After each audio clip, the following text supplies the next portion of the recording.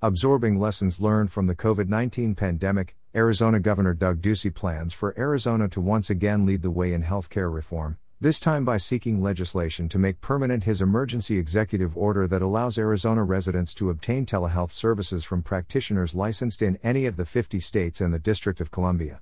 While many states have taken similar emergency steps to improve access to health care during this public health crisis, unless their legislatures act, the emergency orders will expire when the crisis is over.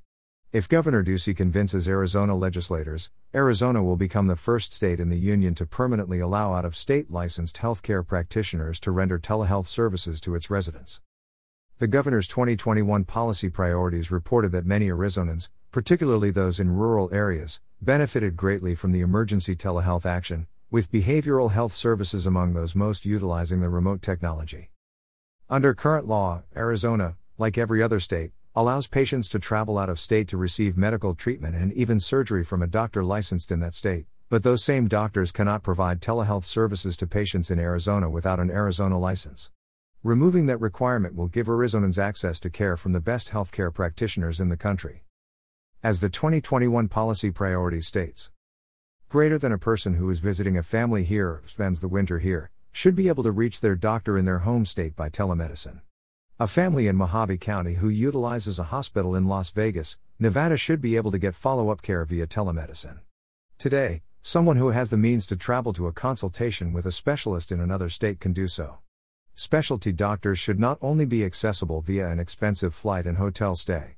If a specialty provider is willing to do a consult via telehealth, Arizona patients should have easy access to those services without unnecessary travel expenses, and Arizona is going to lead the way on this. If it's safe and it works during a pandemic, we should embrace it when we're not in an emergency as well. Emphasis added.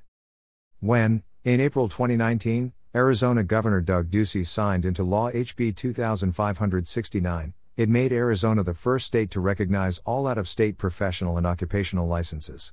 As a result, any healthcare practitioner with a license in good standing in any of the other 49 states and the District of Columbia can now establish a practice in Arizona, and the relevant state licensing boards will issue them an Arizona license.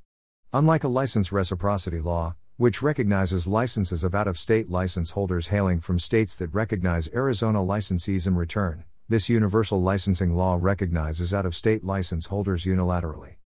In June of 2020, the Arizona-based Goldwater Institute reported that, since the law was enacted, about 1,454 people have applied for an Arizona license under the law. Of those, at least 1,186 have had their licenses approved, while only 16 have been rejected.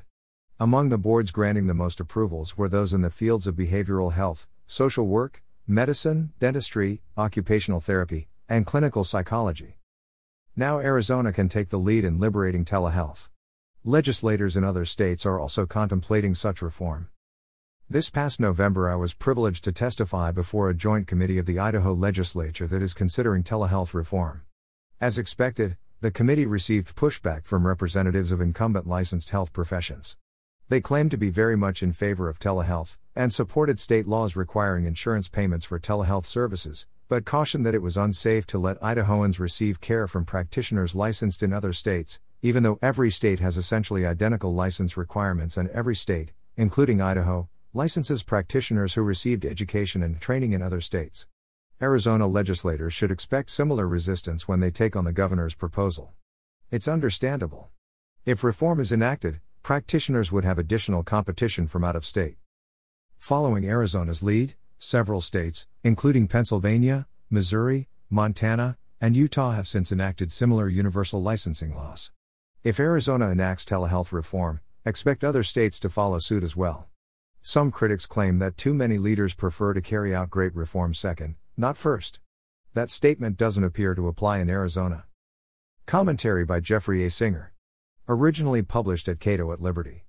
https://www.cato.org/blog/Arizona First Occupational Licensing Reform Now Poised Become First Telehealth Reform.